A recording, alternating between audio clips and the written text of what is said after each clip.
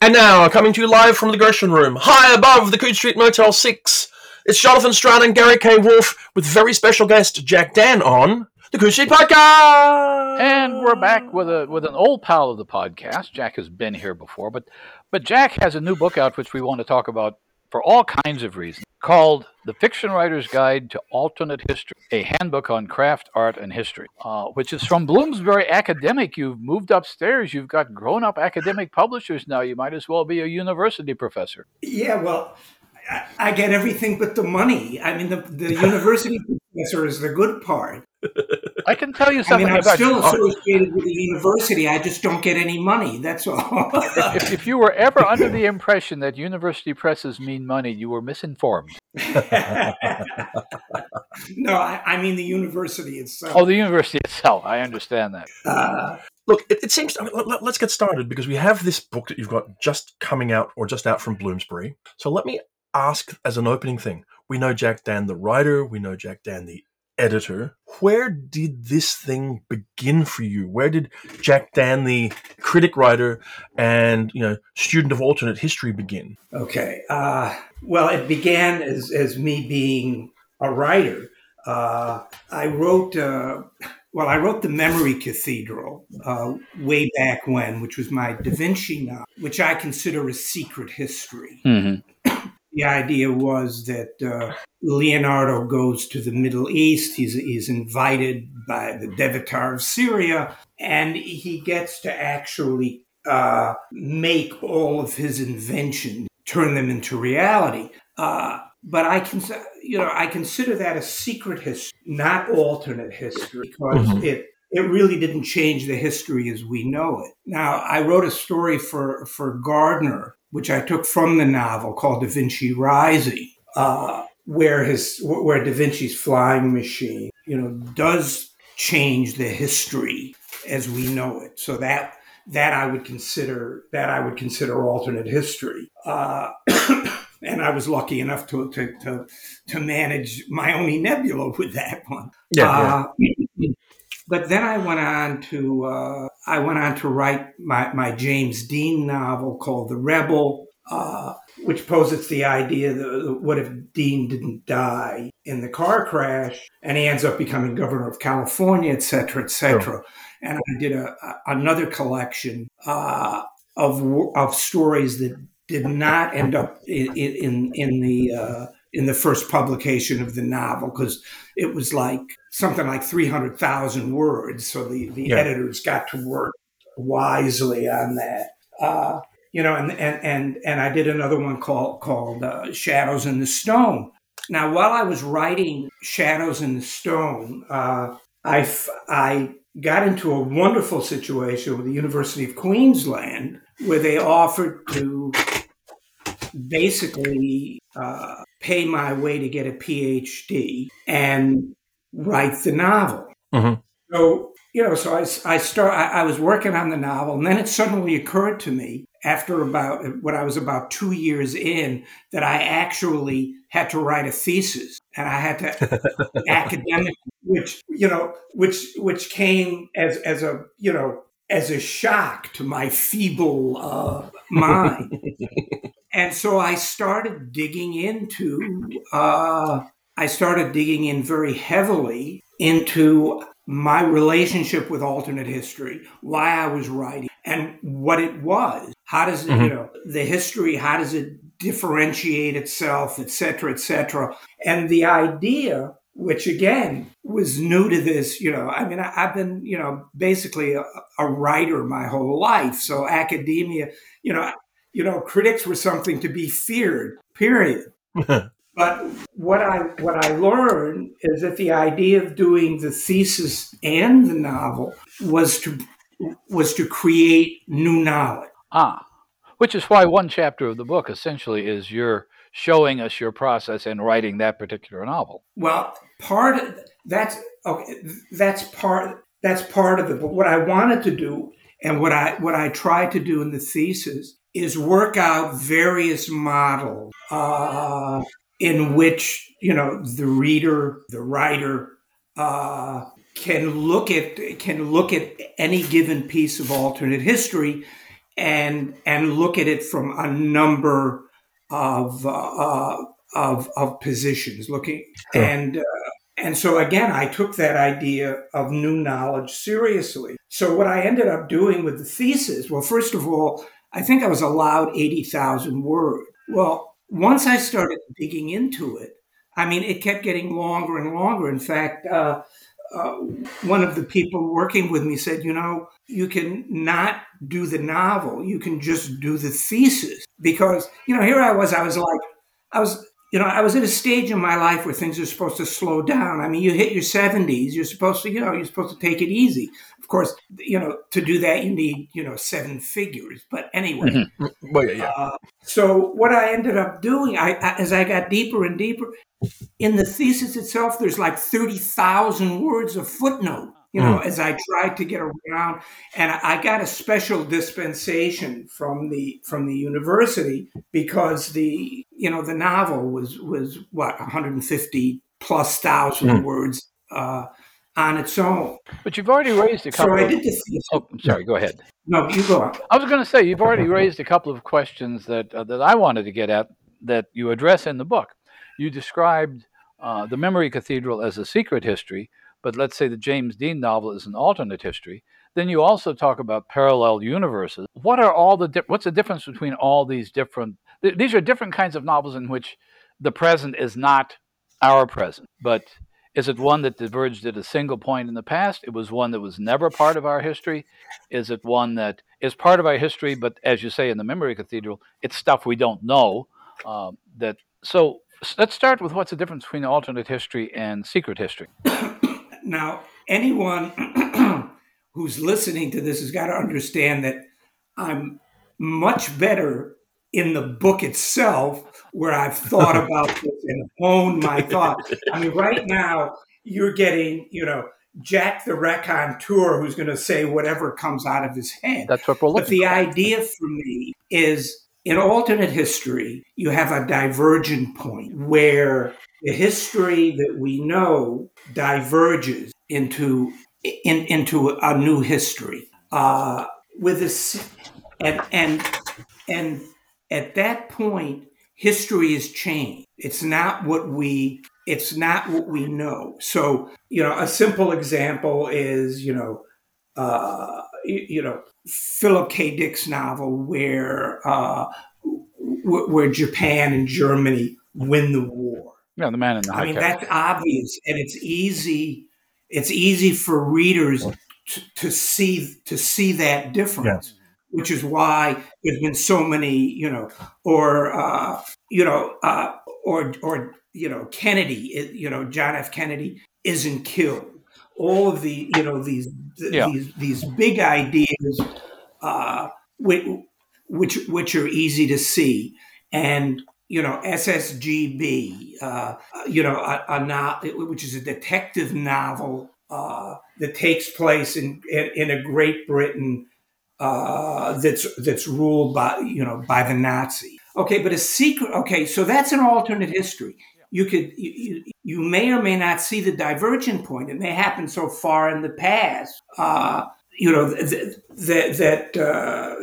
it's just assumed, but it's a change. In a secret history, nothing is changed in terms of the main line of history. So I have Da Vinci go to the Middle East, and where I got the idea is one of the historians actually believed that Da Vinci was in the Middle East, and that he wasn't just telling stories to entertain,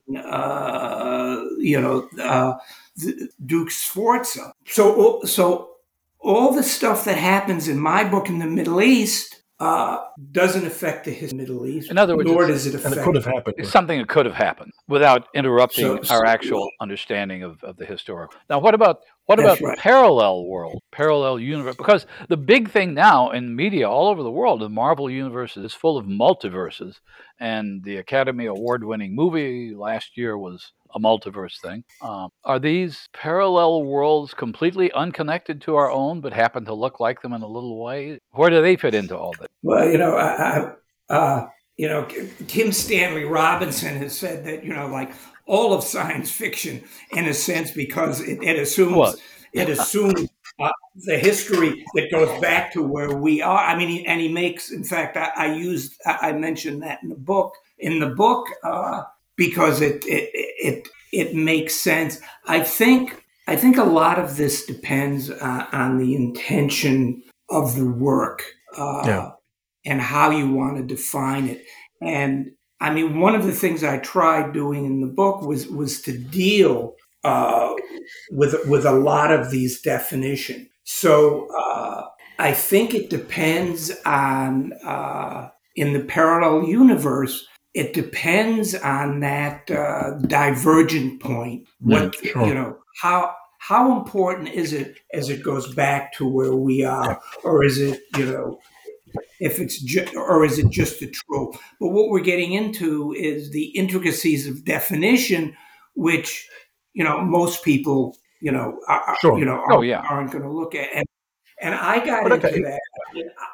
Instead of calling alternate history, I said we need a definition like counterfactual fiction, because counterfactuals are basically nonfiction essay extrapolations of possible futures, and they're called alternate history, where what we think of as alternate history, i.e., counterfactual fiction, is actual fiction rather than critical Speculative investigation. history. Okay. If we have a framework for what an alternate history is as opposed to a secret history, and if you keep it even just something as simple as an imagined timeline where there's one or more points of diversion from the real world that we've experienced, that covers a lot from the most obvious, well-known kinds of alternate histories, like the South winning the Civil War in Lest Darkness Fall, or as we were talking about the Second World War going the other way in something like The Man in the High Castle. Question for you both, as someone who's now studied it and thought about it and written it: why? I mean, it seems to me that on one hand, alternate history / counterfactuals are just another version of the what if question in science fiction. Why do you think we're attracted to writing these alternate histories? What's the point of them, the value of them? Do you? Well, I think the value. Okay, to start off in a silly mode, the value is that fiction is experiential.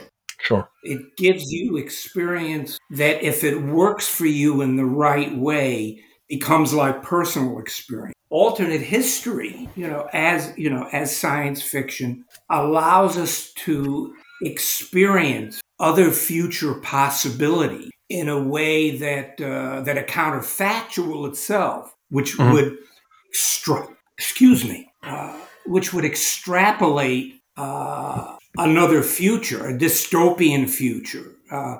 Take Stan Robinson's novel, where most of Europe is decimated by the Black Plague. So, from a scholarly point of view, yes, it's an imaginative way of dealing with future possibilities, but it's a visceral way of doing so, in that Yeah, I think it's all. fiction is experience. I taught a course. I taught a couple of courses years ago with a historian. I was the lit crit guy, and he was the historian guy. One of them was teaching science fiction from a historiographical point of view. In other words, something like Foundation is based on a theory of history, kind of an old-fashioned one that's based on a coherent theory of history. And we did a few weeks where we talked about alternate history. And from his point of view, it's a way of understanding historical processes by looking at things that might have happened that didn't. In other words, uh, instead of history just being one damn thing after another, you look at it as one possibility after another. So his argument was not mine, but it was one that impressed me, was that it's a good way to understand the dynamics of history. That history is not inevitable, that it can go in different directions. And as you say, in fiction, those different directions become real on the page. That's right, and that's dependent upon the writer's idea of history. Now, and I talk, as this is a book. I mean, this is a book for can be read by general readers, but I wanted to talk to writers Uh huh. because you often the writer, I mean, at least this writer, doesn't know the theory of history that's behind it. So, I mean, when I was writing, I mean, again, Stan Robinson, when he did an introduction to my short story collection, Promised Land, he said, it would seem that I've got that my model is the the great man idea of history, that it's that it's important personages, like Napoleon, etc., that dictate history. Where he makes a case that I'm actually, doing the opposite. And what I try to do in the book is I try to talk to potential writers and people interested as to, for writers, often the novel is a journey of discovery into figuring out how you feel about history. Mm-hmm. Now, some writers know exactly what they want to convey, what theory of history. Again, Robinson is Yeah. one of them, and go and goes forward with it. So what I've tried to do is open up the problems that have to be encountered in writing alternate history for the writer. For instance, if you're writing about a divergence that everyone would know, i.e., World the War. South wins the Civil War, Right. you have no problem because most people are aware of that. But what if you're writing about a little known bit of history that most readers aren't going to be that familiar with? And there are techniques that that can be used. And in fact, I include an entire story by Lou. Hello, Louis Shiner. Lou Shiner, yeah. What city? I know too many. I know too many Lou's. Uh, it's a terrific story, and I included. It's Louis Shiner's White City. The chapter is "Taking a Break from Me:" Mm-hmm. and so I offer the story with Lou's permission, and then I go through the story line by line, showing how you can use various techniques to acquaint the reader Yeah. with information that she needs to know without stuffing in huge narrative chunks. Like, as you know, we're traveling in a spaceship Right. going at. Do you think that? Go ahead, Gary. Oh, I was just going to say, isn't that kind of an alternate history version of what I think in the book you call Heinleining, the technique that Heinlein insisted upon in writing about the future? It should be a future in which you aren't lectured, but in which the events of the story reveal the future to you.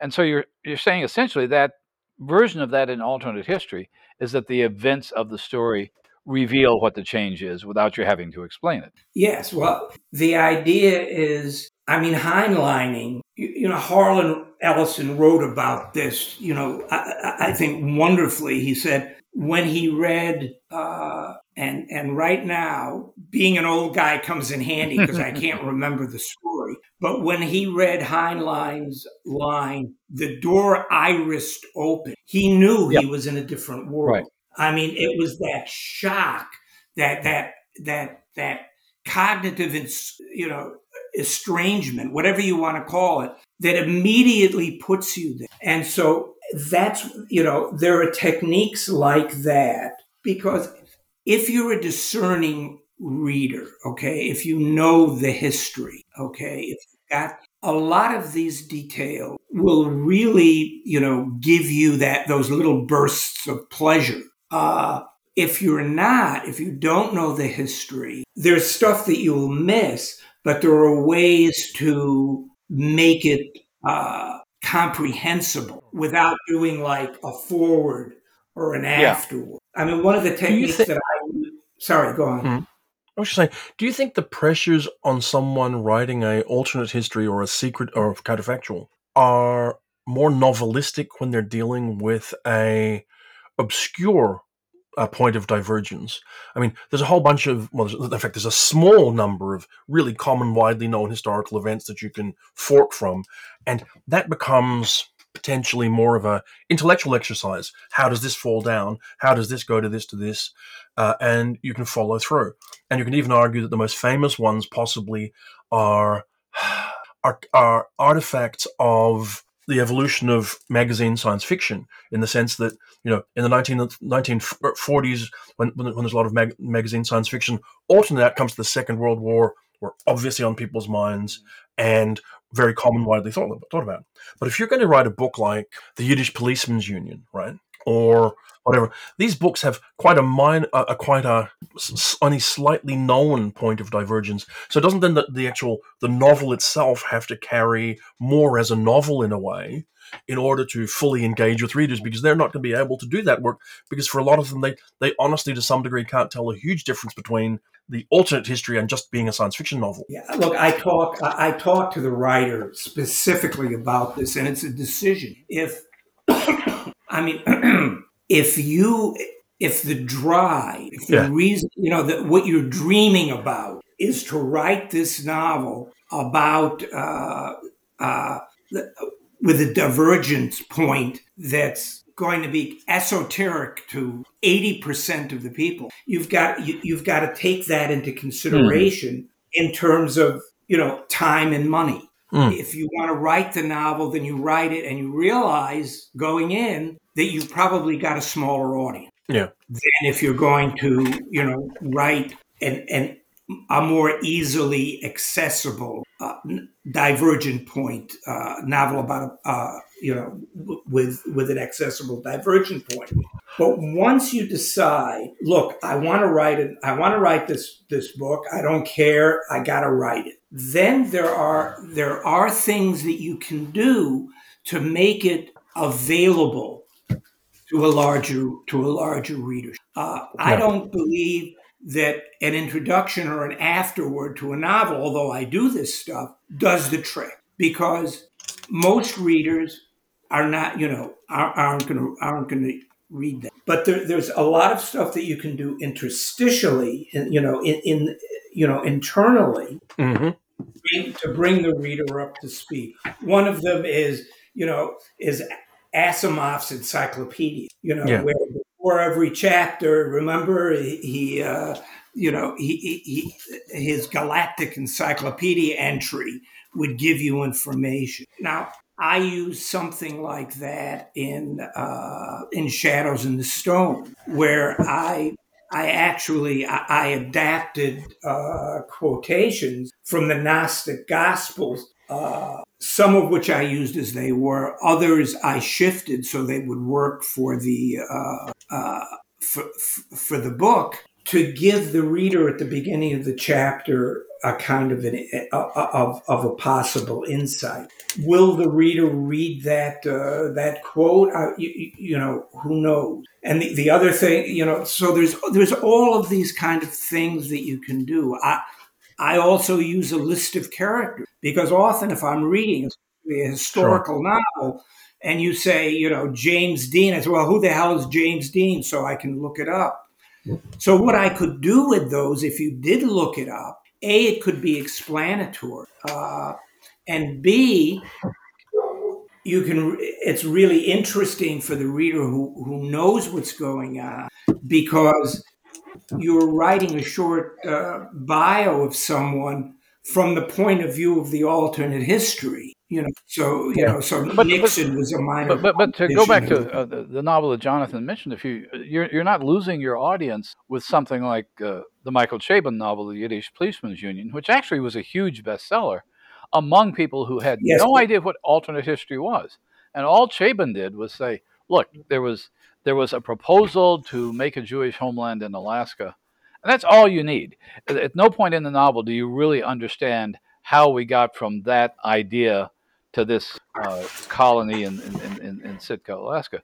I think he felt his responsibility was just to write a good story, given that as a premise. But he doesn't explain things. He doesn't have encyclopedia entries. He doesn't have much backstory on it at all. You just accept, okay, it's a Jewish homeland in Sitka, and go from there. And to some extent, bestsellers have begun to adopt these ideas. Chabon, there was Philip Roth's The Plot Against America, in which Right. Lindbergh becomes president. And to some extent, I think that those are novels that demonstrate you don't need to understand anything about alternate history to enjoy a novel like. I'm guessing that most of the readers of those novels had maybe never seen alternate history before. In fact, I remember seeing an interview with Philip Roth at one point where he seemed to believe that he had invented the whole idea.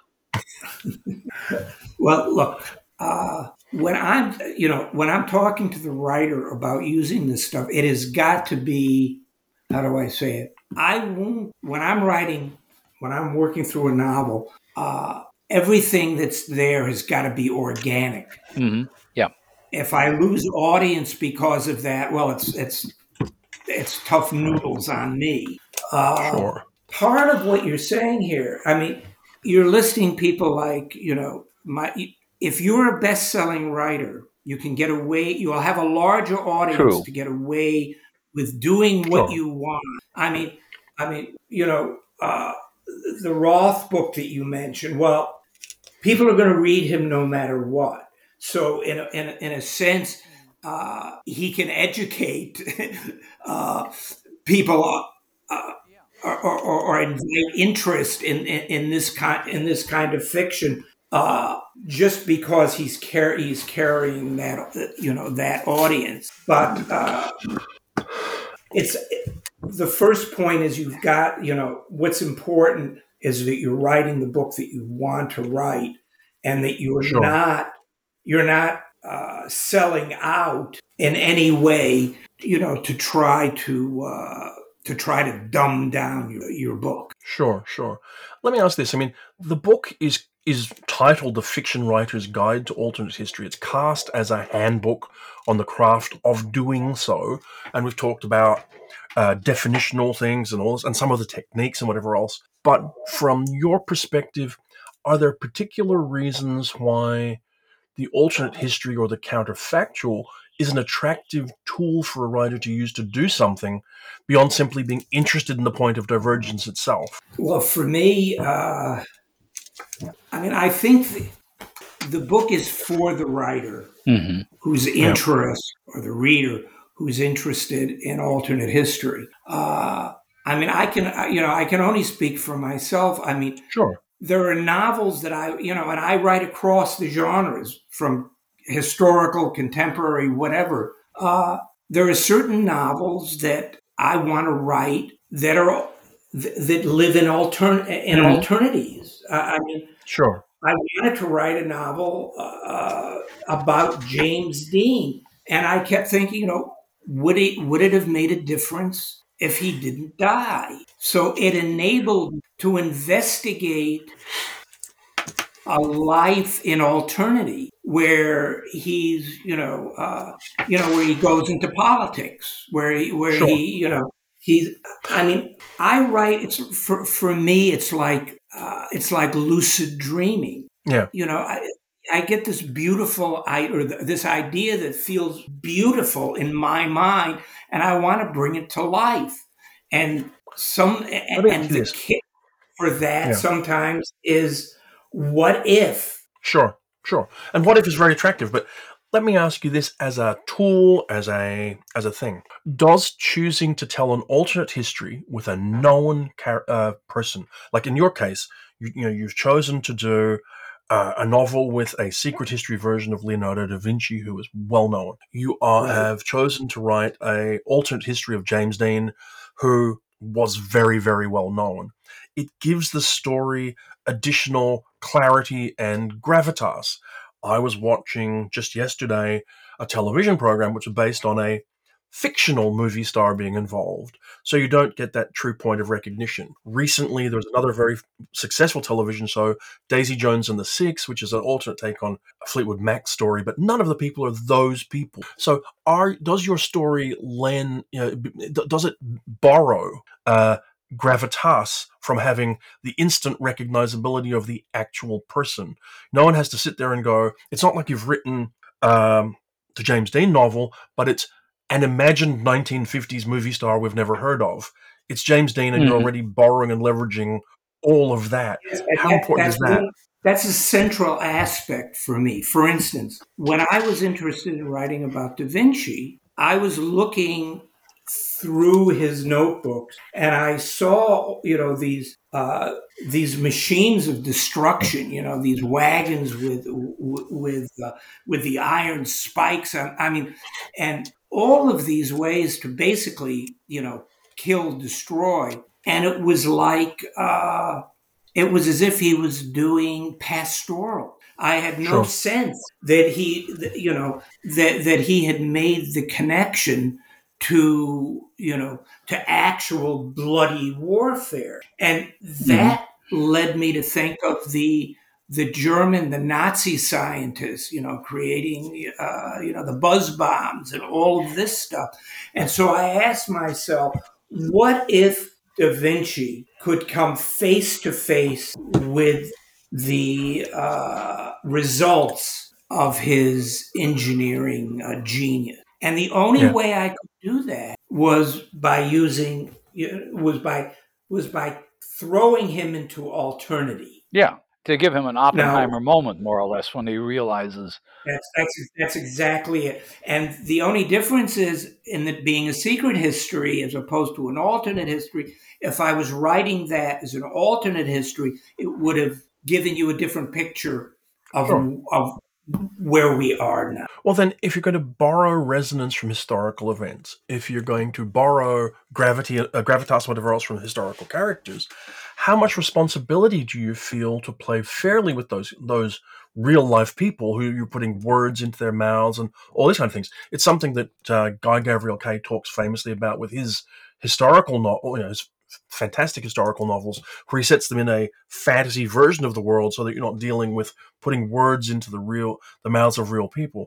How much responsibility should an alternate history writer feel about putting words into the mouths of real people that they never spoke? Enormous. The idea of putting words in the mouth of a historical character is something that historical fiction writers have dealt with since there's been historical fiction. I guess the thing is, Yes, it's the same. It's an enormous responsibility that I took very seriously. In fact, the first half of the Memory Cathedral takes place within known history. And look, I researched that for 6 years. I to the point where I was being when there's a Da Vinci exhibition of his reconstructed invention. When it came to Australia, I was I was asked to give the keynote speech. I had, Yeah. for the time, become an expert, which I think as much of an expert as a layman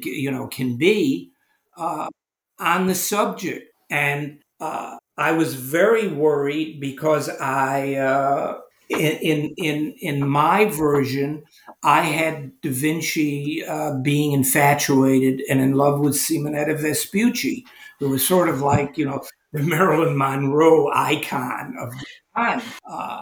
However, Leonardo was gay, but I found information that could be construed that he was bisexual, and I was very worried about that, to the point where I actually, now this is 20 years ago, I actually wrote an afterword, Yeah. explaining the hows and whys of how I had come to that, because I expected this enormous backlash. Not one email, letter, nothing was ever mentioned. But I had spent a lot of research time to make sure that that what I was doing was, like, if not grounded in fact, yeah, was seriously rationalizable. So I think you have the same responsibility to write alternate history when you're using real people uh, as the historian does, with the caveat, and I'm going to mention the magical name of Howard Waldrop, who, for my money, is one of the best short story writers alive in America. And a lot of the alternate history that Howard writes is inversions that have to be taken satirically as well as seriously. Yeah. I.e., I think Eisenhower becoming a baseball pitcher. I mean, Eisenhower was and was a jazz trombonist in that story, I think. yes, that's right. And in the book, and I asked a number of writers to basically have a conference convention on the page, and a number of writers talk about Howard's fiction. Mhm. Some saying that he's breaking all the rules and it's wonderful, and John Kessel saying, "No, I can't, believe this." So it's as many writers as you have different points of view. Well, that's one of the things I found fascinating about the book, and I want to emphasize that I know you wrote the book for people who are thinking about writing alternate history, and there are some studies of alternate history. You mentioned Karen Hellick's book from 20 years ago, which is a terrific study of alternate history. Yeah, and that book is still, iconic, and I think. Right, but the fascinating this dialogue, and you've got all kinds of writers. You've got William Gibson and Kim Stanley Robinson. You mentioned Bruce Sterling, John Crowley, Michael Swanwick, Pamela Sargent, Mary Rosenblum. I don't know how many writers are in that, but they all are responding to a series of questions, and it's a good chunk of the book. And the first thing that strikes me is that they don't all agree with each other or with you. They have their own. I'm sorry. They don't. They don't like to have rules, but they don't like to have rules to follow. But they like to follow their own rules in the novel they're writing. Does that make sense? Yes. And what I took from all of this, from the round table, is that as a writer, and as a reader, you take what's useful to you. I think Bruce Sterling says is that it doesn't have to be correct to be useful. And I mean, this was one of the things that I wanted to convey, and I found this in workshops that I do, that writers are so different temperamentally in how they work that I mean, Jonathan and I, when we did that workshop in Seattle, we saw there were some people that say I could connect and actually make a difference. There were others that Jonathan could talk to and make a huge difference. And I might as well have been in Paris. And what I tell when I'm doing a workshop, I tell the writers, I said, if everything that that I'm talking about feels wrong and feels oppositional, it's not you. It's just that I'm not the right person to help you because I work so differently than you do. I mean, my partner Janine Webb, she'll start a novel and then start writing in the middle. And then she'll be writing here, and I have to start at the beginning, and I learn what's happening, and then I go back. And there are some writers who just start writing. They don't know where it's going to go. And there are other writers who have every single scene plotted, down to. Yeah. So it makes it very difficult to make hard and fast rules. What I tried to do with the book is suggest what needs to happen to make the story work for the reader, and how the writer approaches it. That's, which is why I used a lot of my own work and how I work. Let me ask a question about scale, because what you're talking about are mostly variations on science fiction, obviously, but also variations on historical fiction, given what we believe to be the historical record.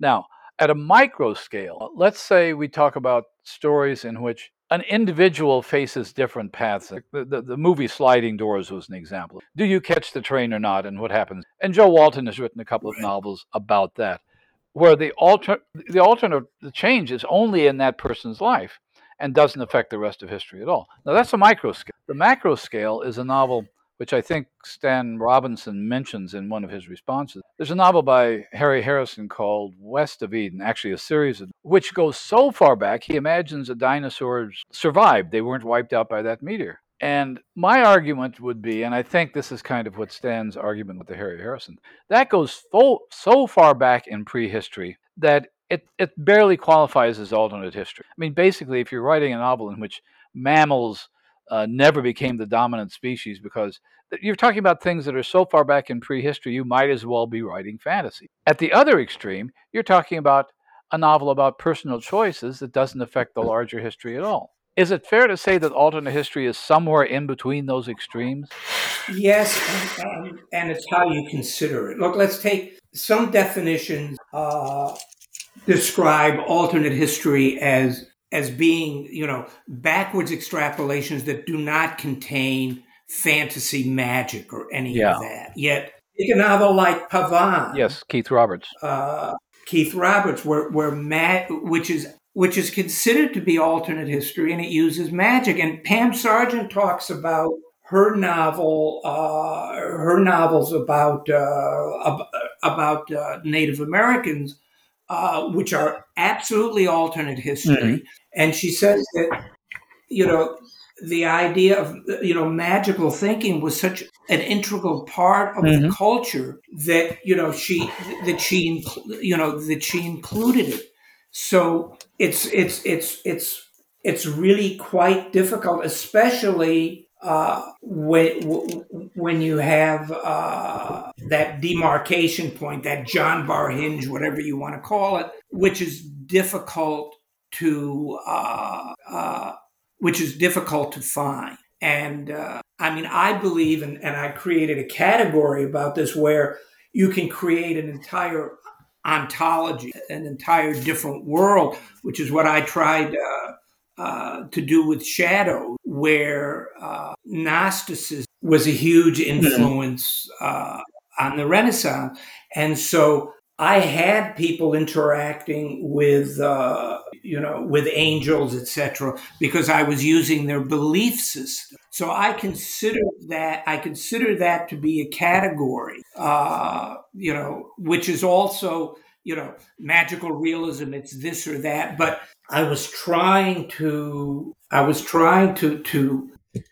look through the lens of alternate history and separate different possibilities. So a lot of this is, will you consider, is it on the, is any given story, is it historical fantasy or is it alternate history? Sometimes that's a mixed. I think your argument and Pamela Sargent's argument, and it's also one that was made by Gene Wolfe in his Soldier of Sidon novels, which was essentially, if the people in this novel believe this to be magic, if they perceive it as magic, then for the sake of the story, it's magic. Yes.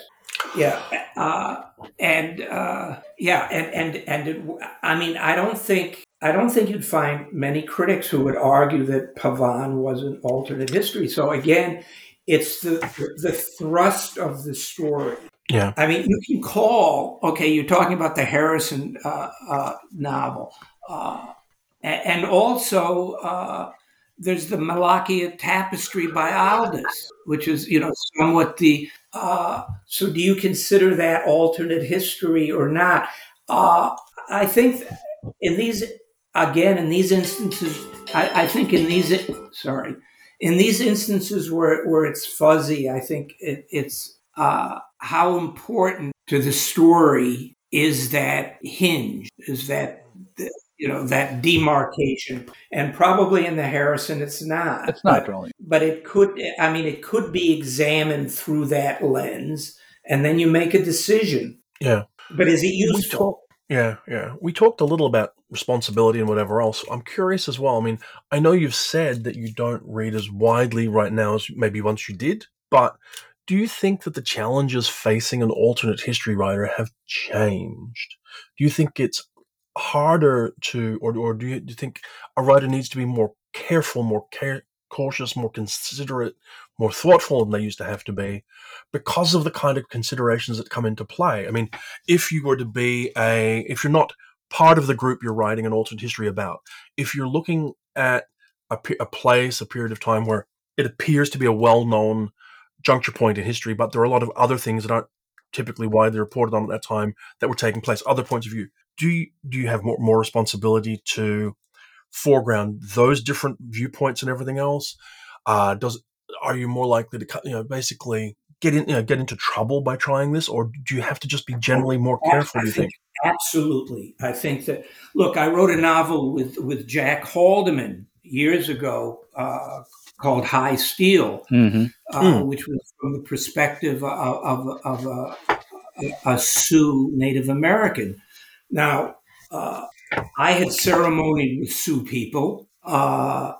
Jay was actually living on a reservation, Sure. but we're not Native Americans. And even when I was involved, I kept saying, I'm not a wannabe.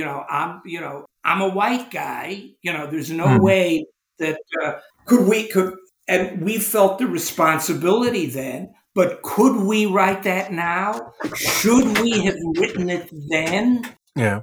Probably not, actually. Well, I think another side of the question. There's much more sensitivity now. But I know and- I knew you were working on getting the point of view correctly. I mean, I read High Steel a long time ago, so forgive me if I don't remember. I think one of the differences, which we see in some contemporary alternate histories. I know you mentioned Nisi Shaw's Everfair. There's P. Jelly Clark's Master of Gin, in which you're looking at history from a different perspective. In other words, alternate history, if it's only based on the received history that we got in our high school text, then you're talking about basically history written by white males, history written by the winners. If you start looking at African history from the point of view of somebody who's not H. Rider Haggard, it becomes a different history, and the alternate history therefore becomes it. And I think that's what's happening. I think that alternate history of India, let's say, written by an Indian writer, is going to look a little bit different from the quote unquote exotic adventures we used to get in the 1890s. No, and that's a wonderful addition. I mean, we're actually getting new perspective that you couldn't get from what we had. Yeah. In other words, I mean, when I was coming up, it was women coming into science fiction, and actually, I think the case could be made, during the 60s and 70s that women were doing the most interesting work. They were having, a huge impact. But that was new at the time. I mean, go back to the 50s. So I think there's a lot of charge happening now, and I think that's positive and interesting. But it is a minefield for appropriation for someone like me. If I write such and such a story, am I appropriating someone's culture, or am I, now? Yeah.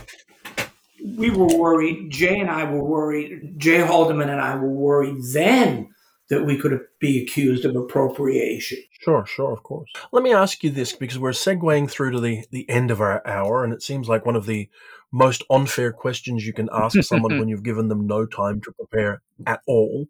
But we've name-checked a number of... we've known each other a long time. Think before you say, okay, we've name-checked a lot of alternate history books during this conversation, from Sprague de Camp's Lest Darkness Falls, to Philip K. Dick's The Man in the High Castle, to Keith Roberts' Pavan, and Kim Stanley Robinson's The Year of Rice and Salt, and your own book. But are there any particular alternate histories that you love that you'd recommend to readers to seek out? You see, unfair. Listen, dear listeners, this is the one question I ask your podcast now not to ask me. It's okay to say, don't, I mean, you can say, let me throw in, I loved The Yiddish Policeman's Union by Michael Chabon recently. I'm desperately looking forward to reading a new one, a book by Francis Spufford called Cahokia Jazz. I share, I'm sure, your love of the Keith Roberts book you mentioned, and of not only Howard Waldrop's Ike at the Mic, but also his alternate histories, or whatever you call his screwball kind of approach to fiction. I've been engaged. I mean, you name-check John Kessel. He's done a number of fine alternate histories of his own, not the least books like The Dark Ride or whatever else. See, I'm buying your time, Jack. I'm filling. And so there's a whole bunch of these in my book. Well, hang on. Is there a list in your book? Because we can say to people, seek out Jack's book, yes, and it will have a list. Look, there is a list, and there's a bunch of writers that I want to read. New work from Lavi Tilder, all kinds of Always good. people that you have been. Right now, the books that I would recommend are old, from Pavan to Stan Robinson's novel that you had just mentioned. Because I'm in a period right now where I'm writing what I plan to do in the next year. Because after I wrote this book on alternate history, I was completely blown out on alternate history. I needed a break. Oh, sure. So Yep. so I am going to start reading again next year. And then I will be able to ask you to answer the question I asked you not to ask. Well, as a service to readers, I'm going to throw this to Gary as well. What about you? Have you read any good ones lately, Gary? Alternate histories? Lately, okay. I was going to say one of my favorites is an author who is in your roundtable is John Crowley's great work of Time, which again is a version of African history based, and it's beautifully written. What have I read lately? There's a number of short fiction stories. Andy Duncan has done some interesting sort of in jokes. This is another thing we've talked about. They work very well as stories. There's a story in which, for example, he has John W. Campbell at the J.B. Rhine Academy studying psychic phenomenon, which Campbell apparently actually applied for at some. And to some extent, the challenge of doing something like that, or the challenge of writing a story in which, Lavi Tidder's latest novel, The Circumference of the World, has L. Ron Hubbard and Asimov and Heinlein at least off stage as characters. And it seems to me the challenge of something like that, if you're talking about a fairly narrow, let's say in jokes, let's say something that, one of the phrases that I loved in your book that somebody quoted Tim Powers as talking about card tricks in the dark, where you're playing games, you're doing tricks that the reader can't see, but you know what they are. And maybe some inside readers will get this. It seems to me the challenge is to write a story like that, which is completely compelling as a story, but has a whole different level of meaning to somebody who knows about the actual history of L. Ron Hubbard and John W. Campbell and forth. I think, and I can't. Michael Cass is writing some short stories in that vein, which alternate history, which are interesting. And since we mentioned Walter Howard, I would go back and reread some of his stuff because George Martin is making short films out of 3 of his stories. One being the Ugly Chickens, and Mike Cassett is involved with that. I think that a Howard Waldrop revival is called for. Definitely. On that cheery note, Jack Dan. On that cheery note, we should wind up. The Fiction Writer's Guide to Alternate History is out in the world now. You can get a hold of it. You can read it. You can engage with it. You can shout comments at the podcast about it if you like. But for the moment, Jack Dan, thank you so much. Thank you so much for making time to talk to us today. It was my great pleasure. And until next week, then, this has been the Coode Street Podcast.